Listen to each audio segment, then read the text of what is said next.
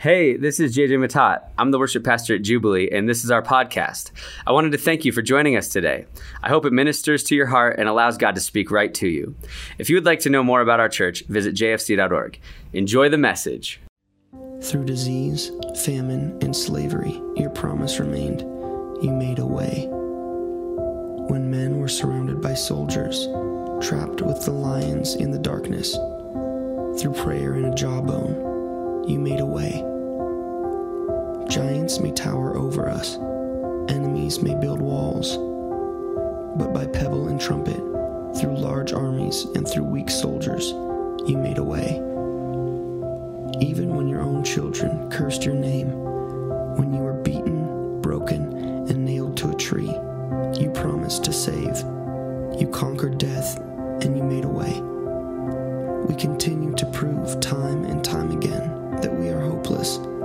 Still, you make a way. You make a way to love us and show us who you are. You are the way maker. You are the promise keeper.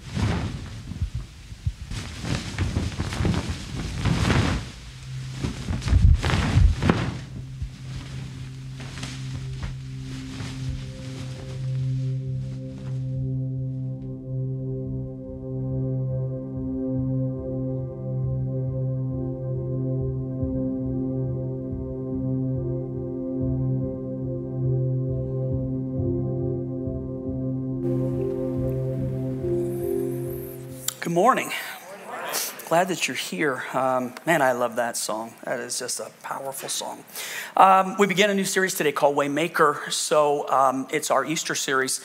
And believe it or not, 2 weekends from today is Easter. It's on us already. Here we go. So this year seems to be going by so quickly compared to last year, which seemed not to. I think that you will enjoy the way that we'll approach this today. And if you're familiar with the message of the cross and the resurrection of Jesus, then you might have heard some of the scriptures that I'll use. And if you're not, I think that I can bring a side to this that you'll enjoy, and it'll bring us all together. Before I go there, I've got two things that I need to talk about real quickly. The first one is for April the 10th at 5:30 here in the sanctuary. We're going to have an Israel interest meeting. My hope is that we'll do a trip in 2021 back to Israel. You know, they're talking that traveling is opening up again. And if we're going to travel, how awesome would it be to go to Israel if you're going to start to travel? Here's the thing. I don't know. I have to do the trip with a question mark. There's just no other way to do it. There's some unknowns right now that we just simply can't, I can't account for them yet. Israel, believe it or not, has already completed giving the vaccination to their entire population. They're done. They lead the world, number one in the world. The U.S. is in the top 3, but you know that we're like 15% of our population has been inoculated. And so here's the thing. Will we, best laid plans, will we get through the inoculation period to where there's herd immunity and then travel is open back up? Will we not? It's just an unknown, but I'm going to plan for it. But I'm going to plan with this asterisk that because everything is just simply an unknown, if you desire to go, everything is refundable this year until we're able to say definitely we're going to go. But the place to start would be this. Our informational meeting, like when we're going, the cost of the trip, what we're going to do on the trip, all of that will take place on April the 10th, 5:30 here in the sanctuary. My personal opinion is this. If you're a believer, you should go to Israel at least one time in your life. If you go once, you'll want to go again. I can promise you that. But why go? I'm up here teaching, and even today, some of the things that I'll teach about are direct references to places, to people, to events that took place, where I can take you and show you those things. Now, it doesn't mean you can't learn by not going, but can you imagine, like, when you go and see something, it changes your perspective of that thing forever. Right now, whether you know it or not, you think about it in black and white. Go with me, and it will be in HD for the rest of your life, man. It becomes that clear. And to touch and to walk and to see for yourself those stories in the Bible that we hold in esteem, and to know that our Jesus walked there and did miracles there and was crucified there and resurrected there, and to be able to go and look at those things, it's a spiritual pilgrimage. It's not a vacation. I'll just tell you that right now. If you want to go on a vacation, go to Hawaii. Okay, it'd be a lot easier for you, a lot more of a relaxed pace. But if you want a spiritual adventure, come with me to Israel. I would love to take you. It's our invitation to you, and I hope with everything in me that we'll be taking that trip in 2021. The beginning again, April the 10th at 5:30 here in the sanctuary. And then the second thing is just to give you an update on the new building. Where are we? What's going on with it? We met again with the architect this past week. Our initial meeting with him was to kind of give him the wish list, all the things that we wanted. And then his job is to take that, see if it all fits in there, and to give us a price on that. So how do you separate what you want from what you can do? Money. That's what separates the whole thing, just like in normal life. So we just looked at it real quickly. Obviously, we have to make decisions about what's affordable and what's expedient. One of the things we're going to have to do in the building is raise the roof in the sanctuary. So I'm going to give you a picture real quickly why we need to do that. And by the way, they're working on a 3D rendering. And the way the computer software works, they can actually do a rendering of what the inside of the building is going to look like when it's completed. And then you can do a tour through the building in a 3D rendering. But he's got to know what we want the inside to look like in order to come up with that rendering. So as soon as I have that, I will show it here. And it'll probably be the best thing that I can do beyond me trying to talk about it. If you can see it for yourself, it'll go a long way into like you knowing what I'm saying. But the sanctuary in the new building, so look at this room. It's double the size of this room, literally double the size of this room, right? So if you were to picture this room, two of these rooms, look at the back set of ceiling tiles real quick. Turn around and look at them or look straight up depending on where you're sitting at. You see the back set? That's how high the ceiling is in the new building all the way across it. And it's 18 feet, that's a nice high ceiling, but here's the problem. If you have a sanctuary that's twice the size of this, from the middle to the back, that does not produce a good sight line when you're looking all the way to the front. And they can actually show you software ahead of time to give you an idea of what your facility is going to look like. And then his job is to tell us, hey, this is going to work, this is not going to work. So here's what he said to us. You can move in like it is, and you do not need to change the roof line, but I think you're going to be unhappy, and I think your people are going to be unhappy with it. So he said, it really comes down to my recommendation. Now's the time to raise the roof. And not just like we do in worship, the literal roof, like raise it. So why raise it, right? Why do that right now? He said, you can wait. You can move into the building and do it a couple of years from now if you want to.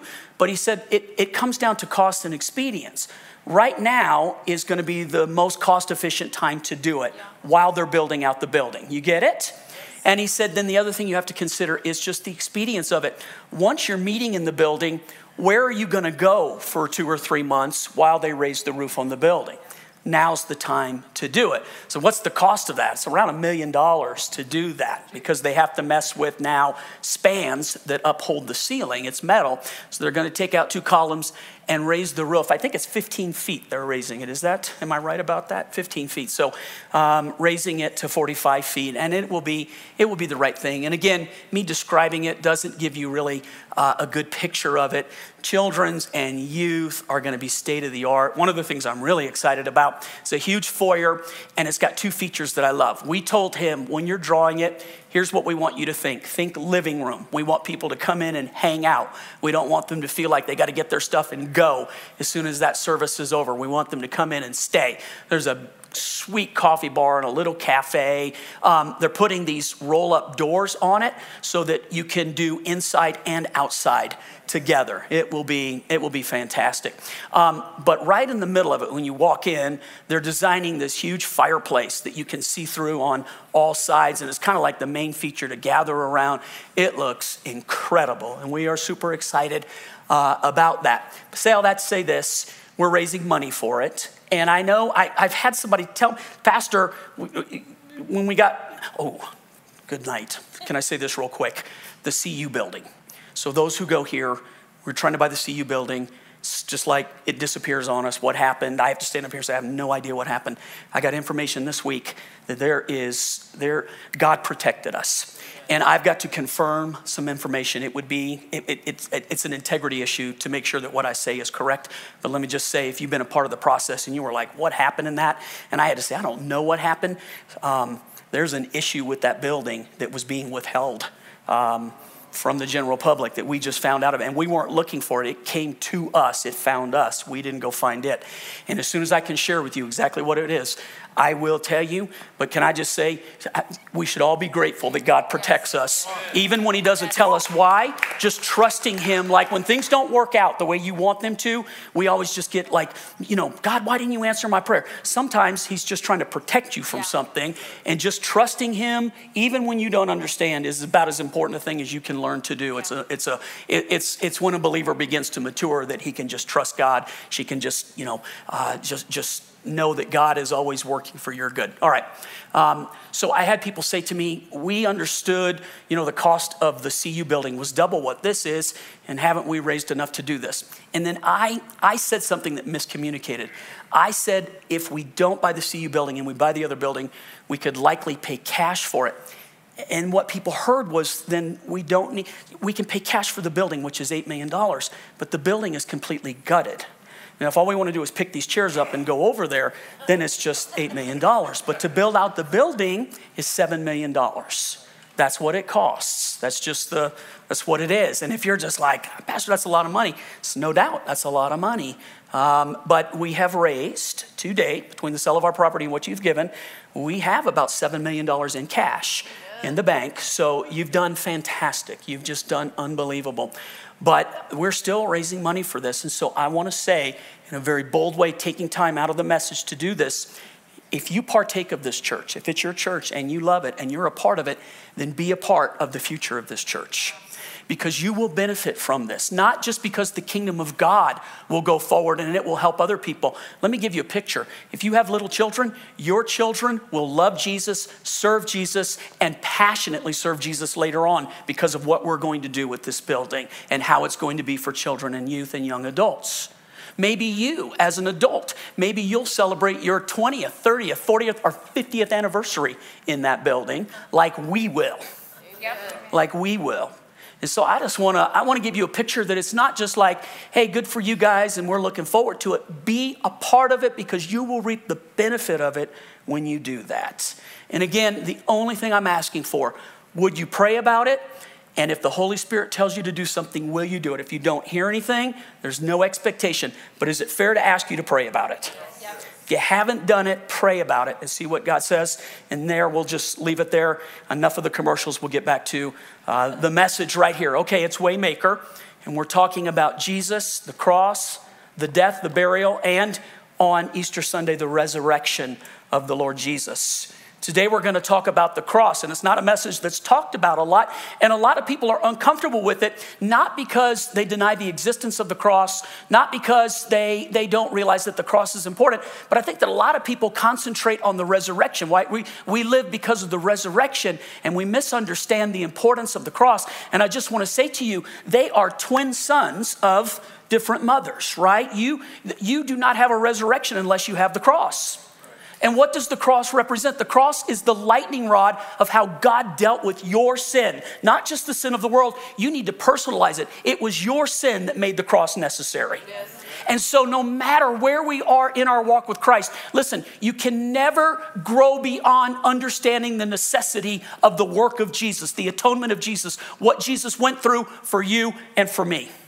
And to stay close to the importance of it is to go back from time to time and remember why and what and the wherefores of this. So this weekend is an attempt to bring the cross back into focus and to talk about the necessity of the death, the burial, and the resurrection of our Lord Jesus. I'm going to use 1 Corinthians chapter 2, verse 8. This is the Apostle Paul, who in context is actually not talking about the cross, and then suddenly in the middle of this letter to a church in a place called Corinth, suddenly Paul in one verse of scripture just like diverts, and he talks about the cross. And if you're familiar with Christianity and familiar with what we're talking about today, maybe you've heard this verse and maybe you've heard it taught before. I'm going to tell you the way that I've heard it taught, and then I'm going to try to swing it around and teach it in a way that maybe you've never considered before. So this is 1 Corinthians chapter 2, one verse 8, and the Apostle Paul says, "None of the rulers of this age knew, for had they known, they would not have crucified the Lord of glory. One more time. None of the rulers of this age knew, for had they known, they would not have crucified the Lord of glory. So what does that mean simply? Paul is just bringing to account that the people who crucified Jesus did not fully recognize what was going on. And if they had fully understood what was about to take place, they wouldn't have done it. For instance, the devil. If the devil would have known the outcome of the death and resurrection of Jesus, he would have never crucified Jesus, because in killing Jesus and causing Christ to be resurrected, the devil killed himself. This is true.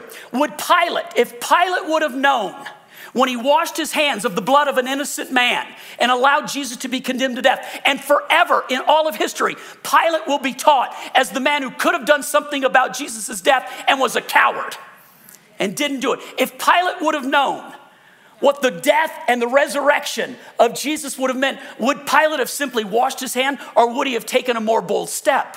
Do you know his wife, if you go back and read scripture, his wife had a dream about Jesus the night before Pilate was dealing with Jesus, and she wrote him a note while he's in the trial of Jesus. And the note said this: I have suffered many things in a dream about this man who is an innocent man, have nothing to do with him. How many of you think Pilate should have listened to his wife? How many of you think you should listen to your wife? There's another message. So here's the thought.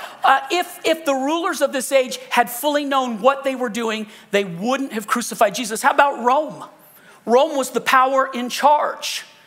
The death, the burial, and the resurrection of Jesus spread Christianity like wildfire. And within 200 years of that event, Rome fell because from within, it became a Christian nation and could no longer support its pagan beliefs.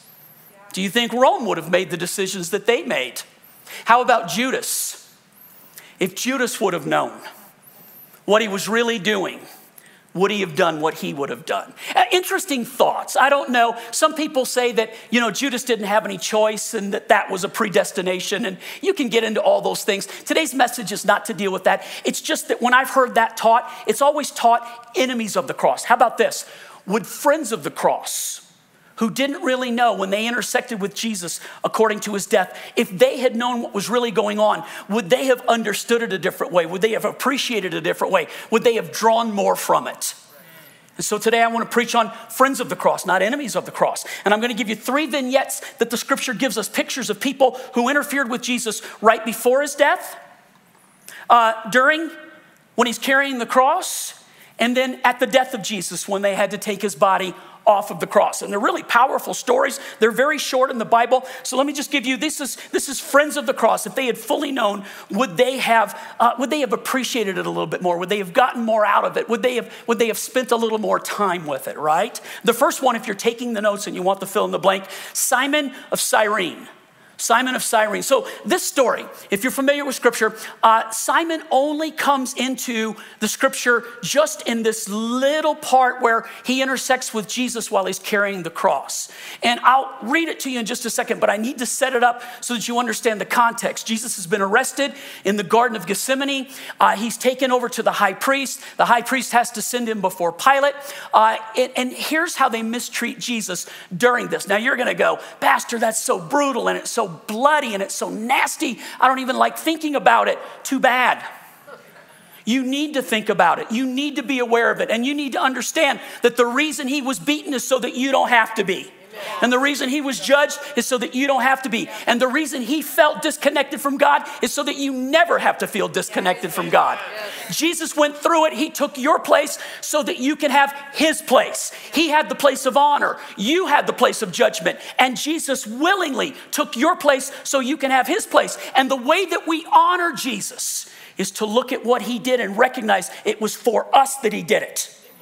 And appreciate the fact that he loved us enough to lay down his very life for us. So we will never outgrow this message. It will never become old hat. It will never become something that, Pastor, years ago, I came to that part of the cross, but now I live my life on the other side of the cross.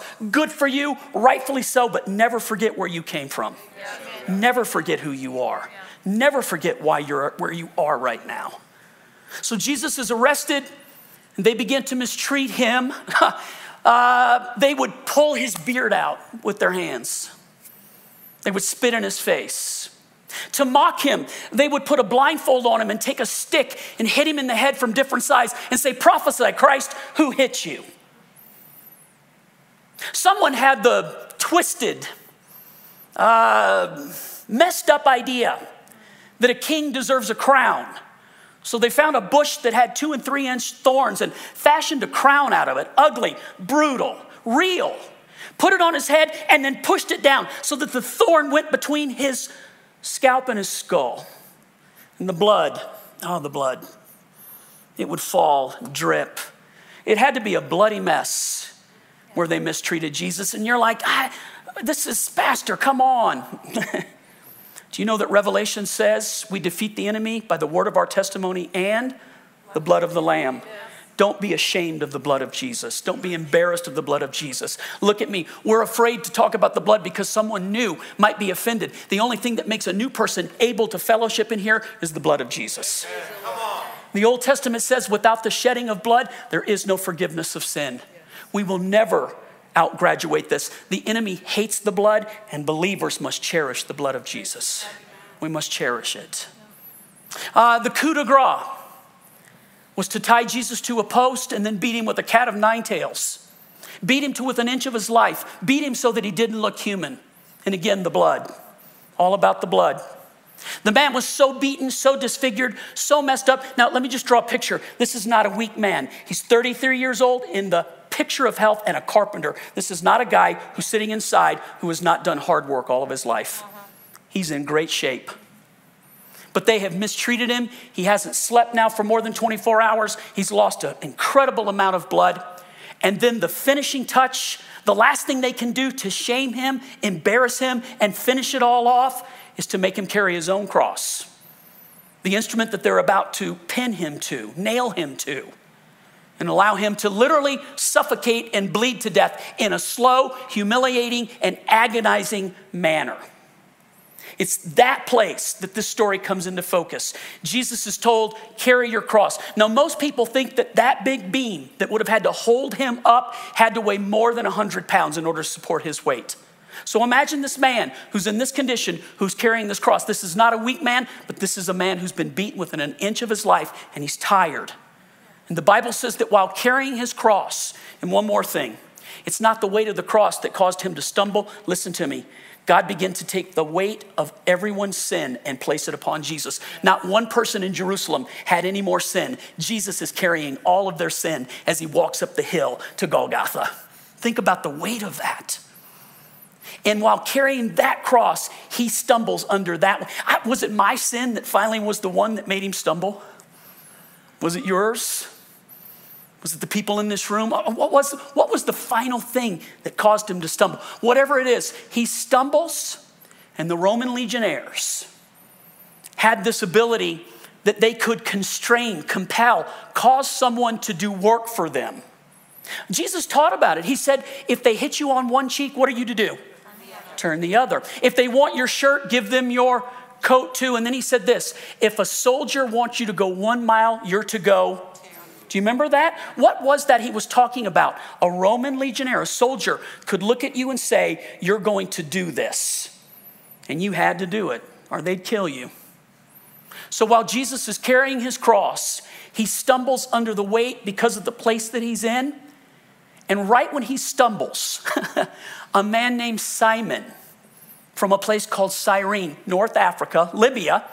So most scholars believe that this is a black man converted to Judaism who's come to Israel for the Passover in Jerusalem. He happens to be standing right where Jesus is when he stumbles, and a Roman soldier looks at him and says, you help him carry the cross. Could you imagine? It sounds totally accidental, but Kathy, here's what I know about God. Nothing is accidental. Everything is on purpose. This dude thinks I'm at the wrong place at the wrong time. No, you're at the right place at the right moment, about to do something that will live forever in history. Yeah. You never know. You're sitting here and you think it's just another day, a normal day, like any other day you've ever existed. You don't know that you're about to cross paths with Jesus in his death and then his resurrection. You just never know. So we pick up this verse at that moment. It's Mark 15:21. A passerby named Simon, who was from Cyrene, modern day Libya, was coming in from the countryside just then. And the soldiers forced him to carry Jesus' cross because he stumbled. And then it points out this weird, odd understanding. Simon was the father of Alexander and Rufus. Real quick, if Simon's only interaction with Jesus was to carry the cross for 10 or 15 minutes and then he's done, why bring up his two sons? And if you don't understand scripture, you'll just think that's weird. But later on in the book of Romans, the Apostle Paul writes a greeting to the Roman church and he says, greet Rufus and greet his mother. And the understanding of it is this, that Paul was writing to these folks after they had grown up, because Paul came into the gospel way after Jesus was resurrected. And Paul meets the sons of Simon, and they have become believers along with Simon's wife because of Simon's intersection with Jesus in his death and his resurrection, and it changed them forever. So when they're writing about it, it would have been common knowledge. That's the Rufus. Like for instance, let me give you an example. If you go to church here, when I say Chris, which Chris am I talking about? How do you know? How do you know I'm not talking about the Chris that works down with the children or the Chris of Highlands Ranch? How do you know that I'm talking about the Chris that married me 37 years ago? Because you know that when I mention Chris, I'm talking about Chris, right? You don't have to guess. When they mentioned Rufus, they were living amongst a group of people who would have instantly known, oh, that Rufus. You want to go ask for yourself? You want an eyewitness? Rufus stood there with his father and watched Jesus carry his cross. It all happened. It's a powerful story. This is not in your notes. I wrote it. Listen to this. Simon probably thought he was saving Jesus from a burden that he couldn't carry. And what he didn't know was this. Jesus was saving him from a burden he couldn't carry, all of his sins. How about that, man? He's carrying this cross thinking I'm helping him. And the truth of the matter is Jesus is about to help him for all eternity. I wonder how many times we think we're doing God a favor. We think we're helping. We're going to build a building. You're not helping God. He's doing something for you. It's going to matter for your family. It's going to matter for your future. It's going to matter for what goes on in the kingdom of God here. Get a picture, man. Stop making it just about I'm helping God. God's helping you. He does everything for you. I know some people are like, Pastor, you just get so like in our face. Thank God you have me. Thank God you have me. Thank God you have me. Let me give you the second vignette. Mary of Bethany. Now you might be sitting there thinking, okay, I know Mary Magdalene. I know Mary, the mother of Jesus. I don't know Mary of Bethany. You do. Mary had two siblings. One was named Martha, that Mary, and she had a brother. Anybody remember her brother's name? Lazarus. Well done, Kathy.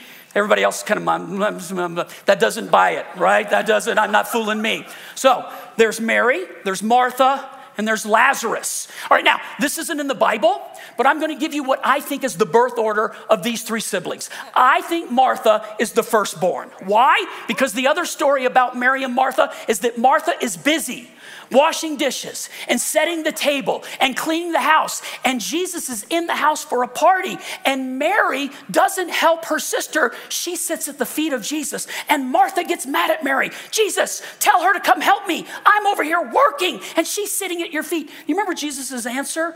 Martha, Martha, you're so worried about all of these things. You're always going to have dirty dishes, but I'm only going to be here for a few minutes, and I'm not going to take away from Mary what she's chosen to be the better thing. She's sitting at my feet. Why? I bet Martha shut her mouth right then. I bet. So I think Mary was the firstborn. Why? How many firstborns in this room? Raise your hand real quick if you're a firstborn. Yes or no, Martha's a firstborn. No question about it. She's the leader, she's doing all the work, and she's mad because nobody's helping her. Firstborn. Okay, where was Lazarus? I think Lazarus is a middle child. Why? Because the Bible hardly ever talks about him.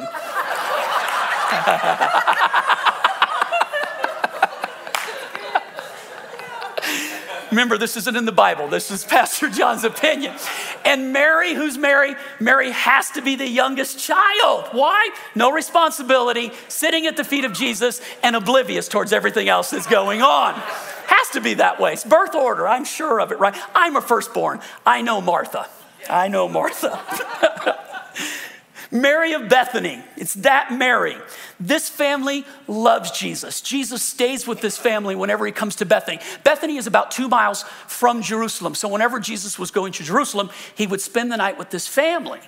In fact, when Lazarus dies, they send message to Jesus. And here's the message. Lord, the one whom you love is sick. And the Bible says that Jesus actually intentionally waits a few more days before he goes because he wants Lazarus to die so that he can raise him from the dead. That's a hard thing to think about. I mean, he could have healed him and he decides to raise him from the dead. So Jesus has this special relationship with this family. Now we pick up this story. This is the Passover week. And real quickly, the week of Jesus' passion is the Passover. Do you remember what the Passover is? All the way back in the Old Testament, Moses is the deliverer of Israel. Israel is in bondage to Egypt. They're praying to God, set us free from the Pharaoh, set us free from slavery, set us free from bondage. And the Lord sends Moses, who's the deliverer. It's a picture. It's a picture of us, a picture of the enemy, and a picture of our deliverer. We are in bondage to sin. The enemy is the one who holds us in bondage, and we cry out to God, save us, and he sends Jesus, our deliverer. Yeah. Do you remember why they call it the Passover, though? The last plague was the angel of death that came through Egypt. And it was to kill the firstborn, men and beast. And the only way to escape the angel of death was they sacrificed a lamb. Do you remember what John the Baptist said when he saw his cousin, when Jesus came to be baptized? Behold, the Lamb of God who takes away the sin of the world. It's all a picture. So they would take the blood of the sacrificial lamb, and the only way to escape the angel of death was to apply the blood to the doorpost of the house so that the angel would pass over. The only way to escape death, look at me, the only way to escape death is to apply the blood of the lamb to your life. It's the only way. There's not a second way. There's only one way. Jesus said, I'm the way, I'm the truth, I'm the life, and no man comes to the Father unless they come through me. If they try to come any other way, they're a thief and a liar. Remember I said that. He's the way.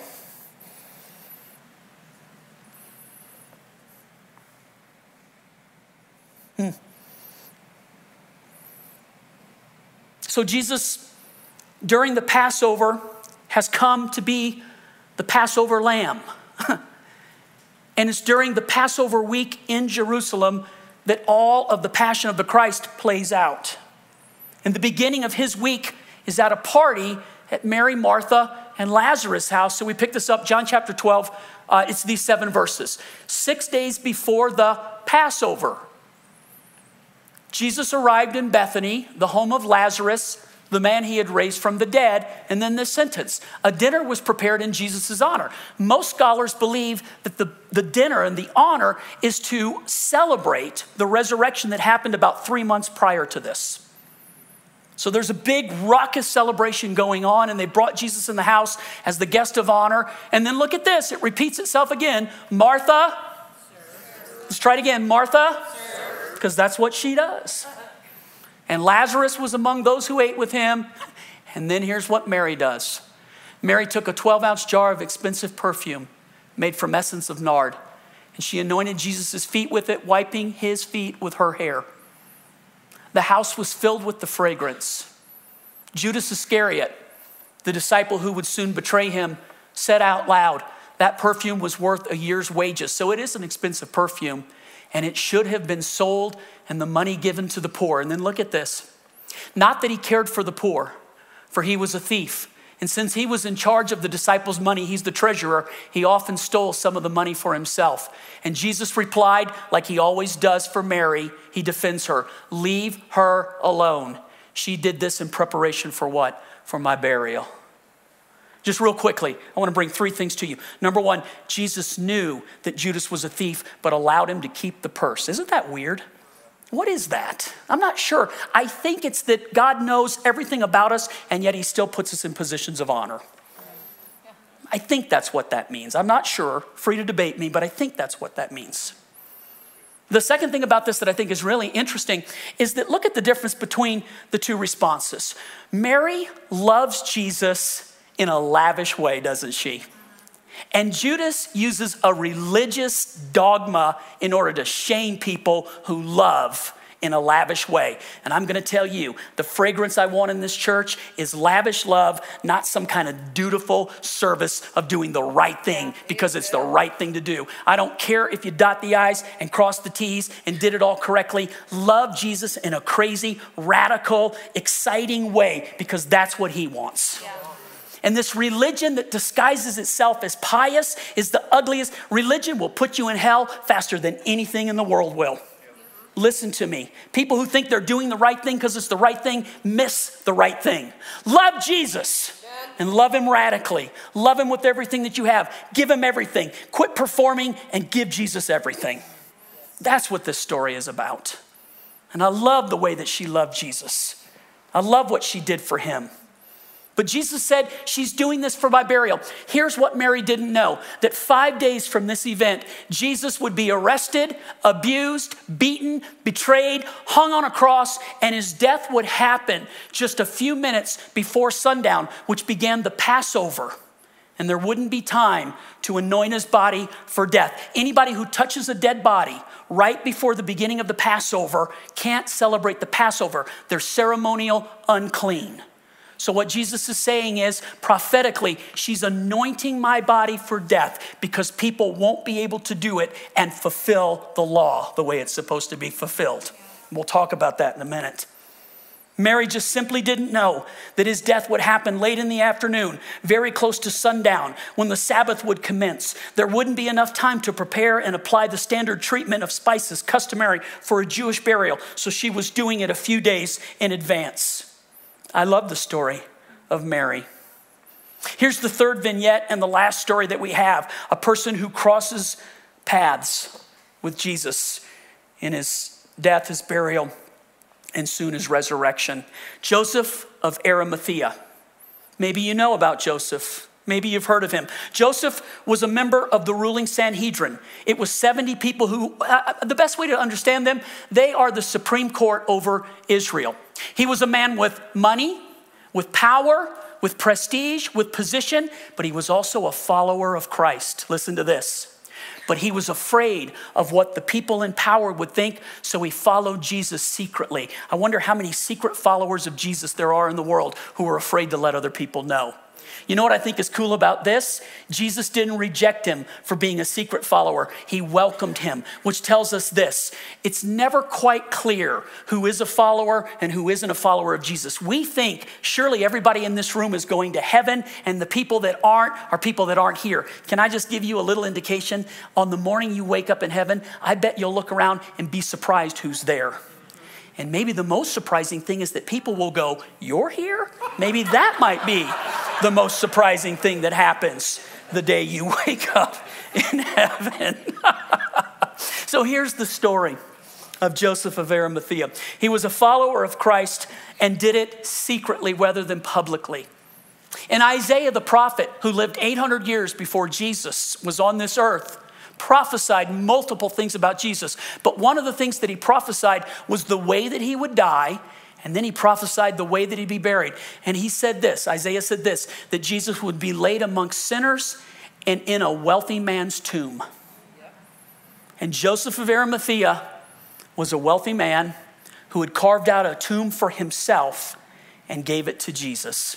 We pick up his story. It's not up in the notes here. You're going to have to listen to me.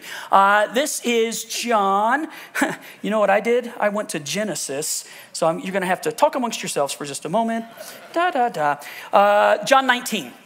And let me pull this for you. And I think it's John 19. I think it's 38. John 19:38. Later, Joseph of Arimathea asked Pilate for the body of Jesus. Now, Joseph was a disciple of Jesus, but he did it secretly because he feared the Jewish leaders. With Pilate's permission, he came and took the body of Jesus away. He was accompanied by Nicodemus, another man on the Sanhedrin who followed Jesus secretly. Nicodemus, the man who had early visited Jesus at nighttime. Nicodemus brought a mixture of myrrh and aloes, about 75 pounds. Taking Jesus' body and the two of them, they wrapped it with the spices and strips of linen. That was in accordance with Jewish burial customs. At the place where Jesus was crucified, there was a garden. And in the garden, a new tomb in which no one had ever been laid before. Because it was the Jewish day of preparation, and since the tomb was nearby, they laid Jesus' body there. So I want to paint you a picture real quickly. These two are followers of Jesus, but they do it secretly. So they go to Pilate in secret and say, "Can we have his body?" And Pilate gives them permission. So they go to the place of the cross, and Jesus is still upon the cross. Remember, this is just after the soldier took the spear and stabbed him in the side to see if he was dead. And it said blood and water. The pericardium surrounding the heart was pierced, allowing the water to flow out. And they knew that Jesus was dead. So picture this man and the amount of blood.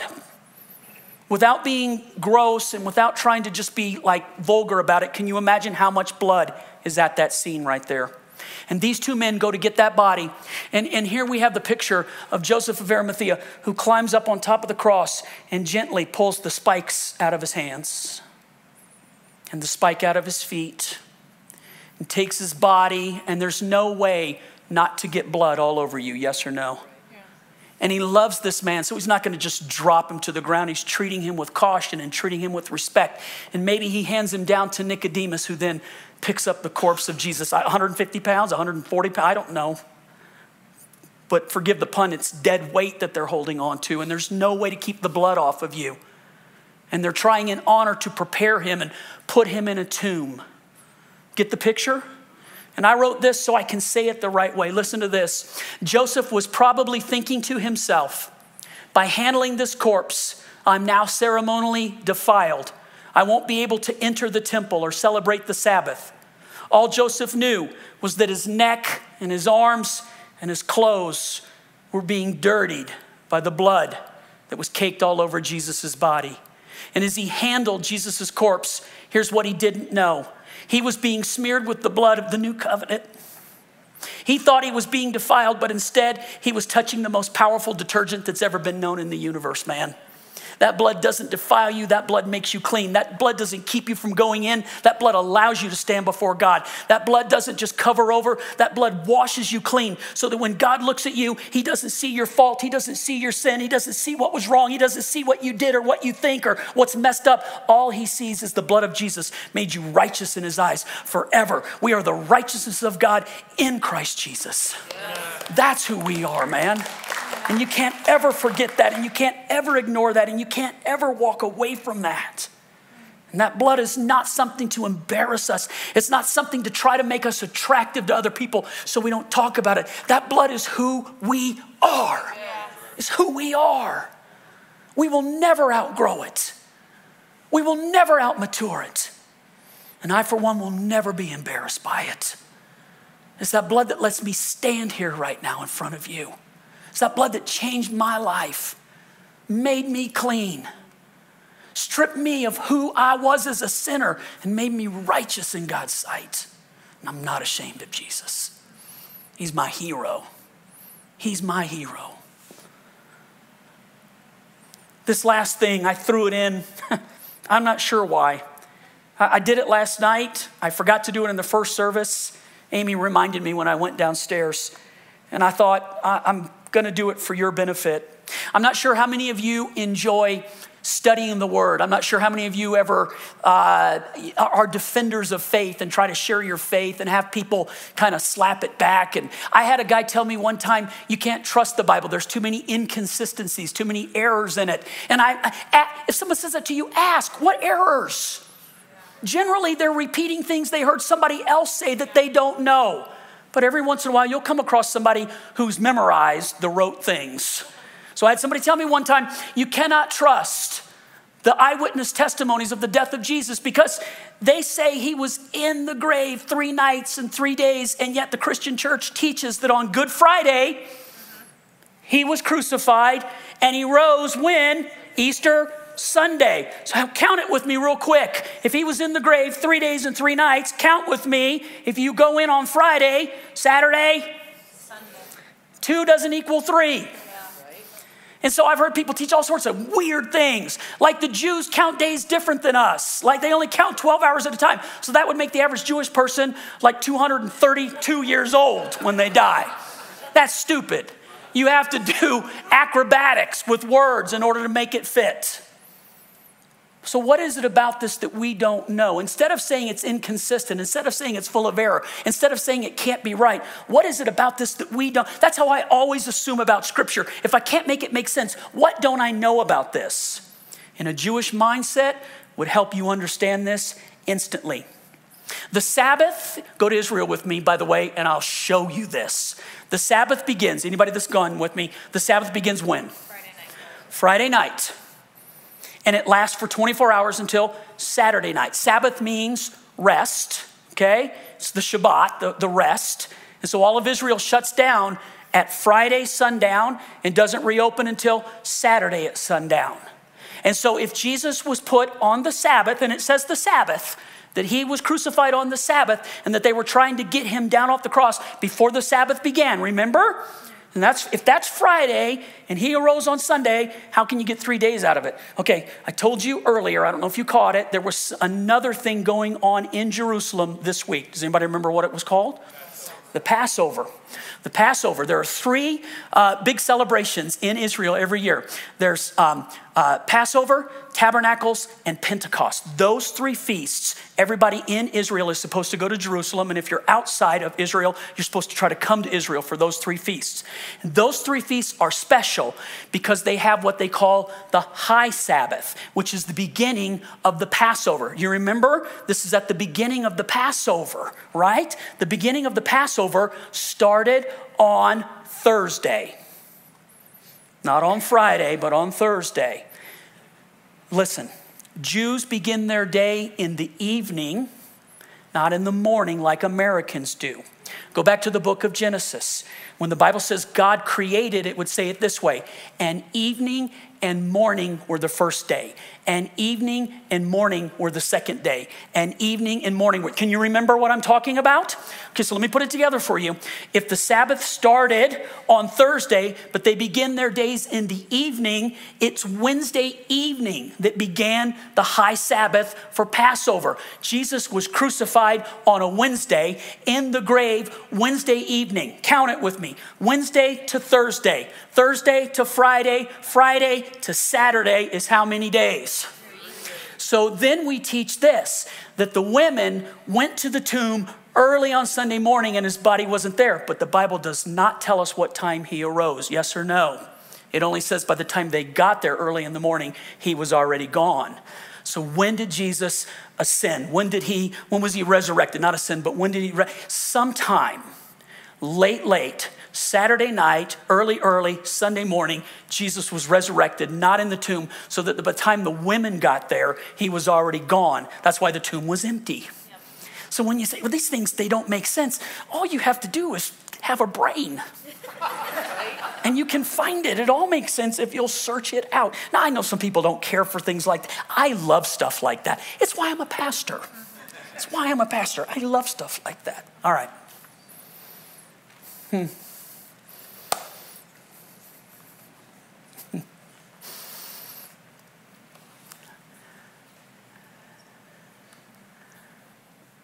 No pretense right now. Let's strip away all the candy coating. Let's strip away all the religion. Let's strip away that I'm trying to get you to come back. Let's just talk you and me right now. Move everything out of the way. So I got a question for you and you have to make a decision. What are you going to do with what Jesus has done for you? Remember the story of the Passover? The blood of the lamb had to be applied to the doorposts of the house in order for the angel of death to pass over. Jesus died for you, and his blood has to be applied to your life, or death will not pass you by. Remember, I said that. I'm being straight with you. I am your friend, and I love you, but I'm telling you the truth right now. Listen, what will you do with the blood of Jesus? Will you ignore it? Will you acknowledge it? Will you just ask the question, maybe or maybe not? I don't know. Or will you say, Pastor, I need that in my life? Jesus died for every sin of every man and woman who ever lived, is living, and will live. He died for every sin. But the only way it's applied in your life is if you say, I want that right there. It doesn't just happen automatically. He died for every person, but it's only applied personally when you say, I want that. What will you do with this message?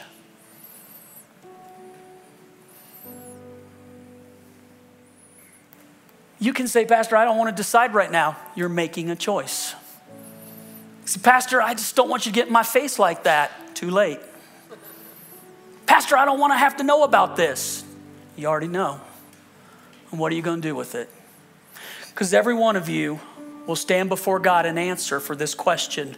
What did you do with what my son did for you? I'm not asking you if you want to join our church. I'm not asking you if you want religion. I'm not asking you if you want to reform. I'm not asking you if you want to be good. I'm not asking you if you're going to come back. I'm asking you, what will you do with what Jesus has done for you? We may never see each other again. That's not the point. What will you do with what Jesus has done for you? So no pretense. No hiding it. Straight up. Do you need this blood in your life? Do you need his favor? Do you need his mercy? Do you need his love? I can't make that decision for you. If I could, God knows.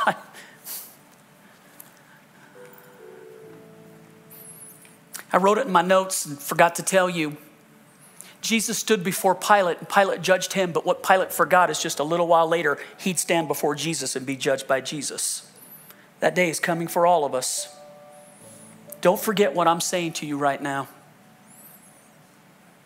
We will all give an account for our lives to God. I'm not trying to scare you. I'm not trying to manipulate you. I don't want anything from you. I'm just asking you straight up, what will you do with what Jesus has done for you? If you hear me right now, and you're like, Pastor, I need that. And here's what's really important. If you've never asked for it before.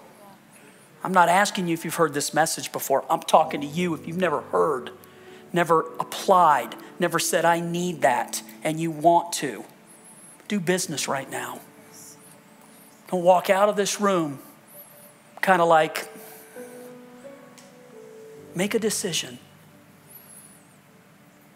Will you pray with me? So, Father, I just come before you very boldly. And the way that I'm able to come boldly is in the name of Jesus. Because of what Jesus has done for us, he's given us access to the very throne room of God, the Bible says. And it's because of his blood that's paid the price, paved the way, removed the handwriting of offense that was against us, that's now been nailed to the cross. It's been taken out of the way. And all that's left is to decide whether or not you want relationship with God because of what Jesus has done. And if suddenly you can hear it, if your eyes are open to it, if your heart is tender to it, and you say, Pastor John, pray for me. I want that in my life. I need the blood of Jesus applied to my life. I need his mercy and I need his grace. And Pastor, you're right, no pretense. I want that. If that's you and you say, Pastor John, pray for me, slip your hand up right now. Just pray for me today, John. Yeah, yep. There's many of us. You can put them back down. Okay, listen.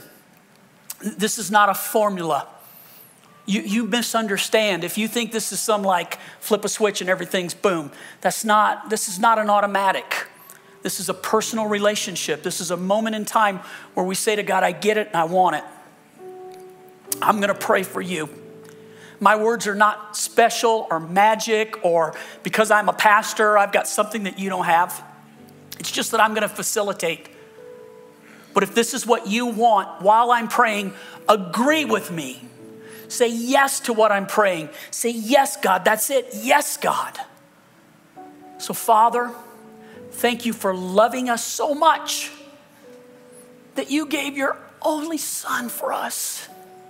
Thank you that you care about us, that God, we were helpless. We couldn't do anything to right the situation and to make a way. And so you took it upon yourself and you made the way through Jesus.